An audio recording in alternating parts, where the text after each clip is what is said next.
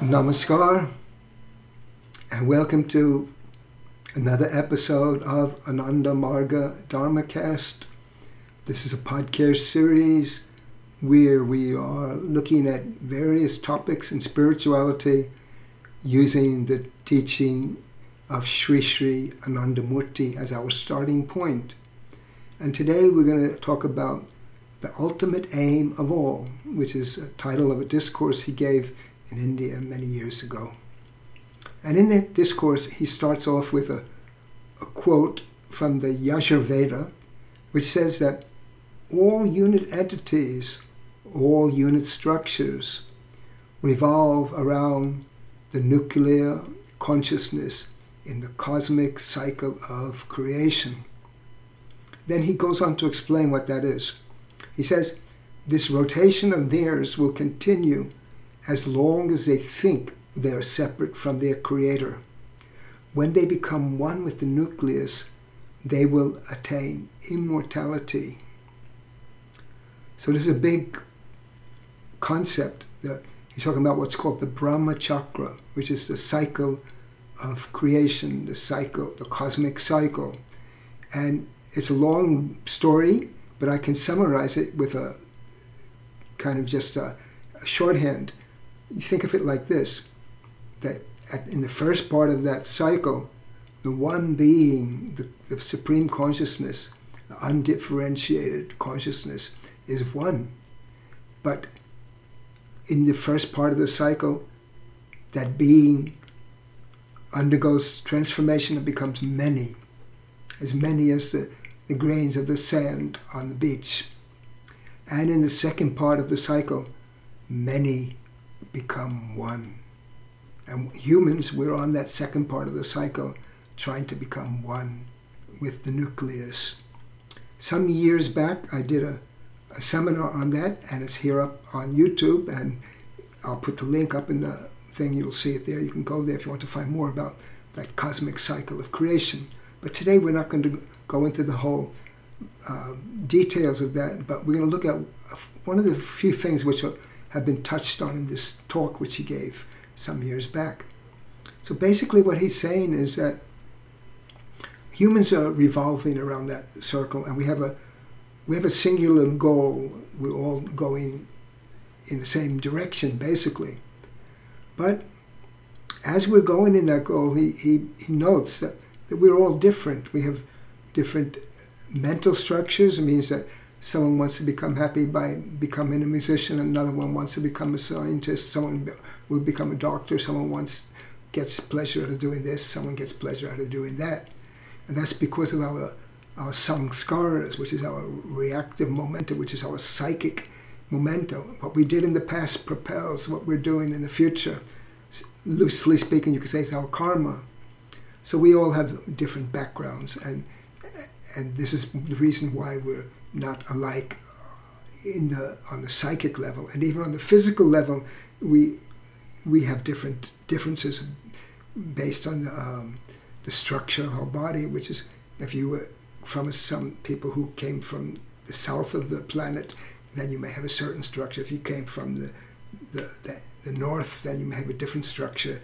The so-called races of humans are really based on that environmental adaptation, very superficial, but people make a big thing of them. So anyway, we have these differences, but still our goal is the same. And this goal really, that's why he says it's the ultimate aim of all. In other discourses, he talked about it as in the terms of dharma. So this is the essence of humans, the dharma, the thing that we're doing. What do we do things for? Why do we do these things? Like I said before, someone wants to become a doctor or someone wants to become an engineer. Why? We do all these things that we do basically to achieve something, but why do we want to achieve it? We want to get happiness. The problem, of course, of happiness is that the different kinds of happiness that we get, whether it be social or material or different kinds, they're all they're limited, and we want more and more and more. And that more and more and more, that ultimate happiness is really when we reach that nucleus of that cosmic cycle, which he started off this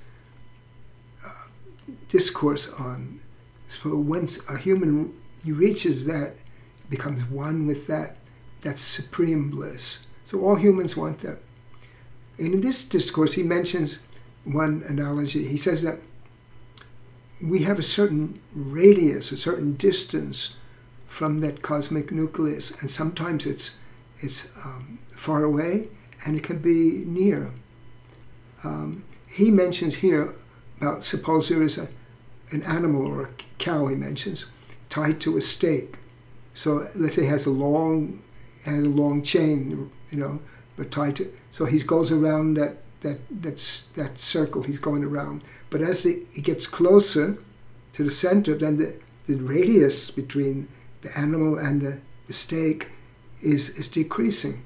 So when that radius becomes almost nil, and is at the center, that's in spiritual terms, that's the merger with the nucleus. So that's what humans want to do. So that's what humans should do. We should try to decrease that radius. And the way to decrease that radius is when we think about the goal. We think about what we really want.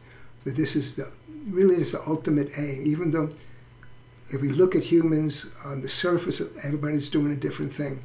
But everyone, if you really quiz them, you say, why are you doing it? I want happiness.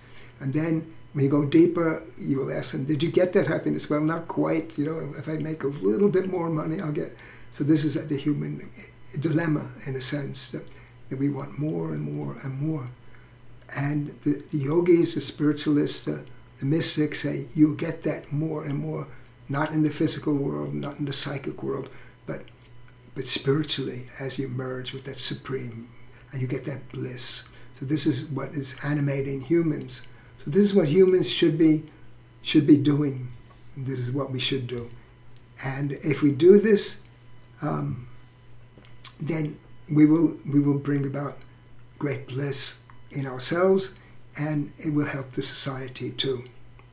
So this is basically what is going on. I'm looking through this discourse. Yeah, he said, I'll finish it. But what must happen first before this union takes place? Yeah, this is a very important point. I almost missed it for you guys. There is his grace, his kripa. It's needed. So what he's saying here is that as you get closer to that goal, through your meditation, through your morality, through your spiritual quest, you get closer to that goal, and then you emerge. But to get that last bit on that journey, you need one more thing. It's called grace or kripa. So when you get that grace, you get that, and then you emerge and become one. And he says this is the ultimate aim of all animals, or plants, or anything which has life. Thus, a person is unknowingly moving, and will have to move till he or she becomes one with him, meaning the Supreme One. This is the truth. Therefore, the person who comes onto the path of spiritual practice early is a wise person and also lucky. And this was given in the 18 November 1979 in Delhi, India. So this is the ultimate aim. The ultimate aim, become one with that goal, become one with the supreme nucleus. And we're trying for it. Sometimes we're not even thinking about it, but knowingly or unknowingly. But we have to do it. We have to do it. But if we're aware of what we're doing and we're making efforts, then it's better. And that's why he says such a person is wise and also lucky. It is a question of luck too. That why are you here listening to this podcast? It's a little bit of luck in a sense too, that you could be listening to things that are different, but you're on that path. So that's all for today. That's what I wanted to say. So what my aim here, of course, to do these discourses is to inspire you to move on this path. So I hope that you're moving on it. And if you have any questions, contact me. If you come to our website, or you can leave comments on the YouTube, or you look for Dada Veda, you'll find me, and you can let me know if you have any questions or you have suggestions for topics. But anyway, these discourses are found on all the podcast platforms. Look for Ananda Marga Dharmacast, or certainly on YouTube here, and also our dedicated site, dharmacast.com. You find all the past episodes that we have done. And if you want to help others to reach us, tell them about it. But you can also subscribe, and if you're on YouTube, give a like, give a subscription. And there are different ways that you can help others to move on this path too. So that's all I want to say. And I say namaskar. It means I salute you with my mind and all the love and cordiality of my heart. And I hope that we will meet again in another episode. Thank you for listening.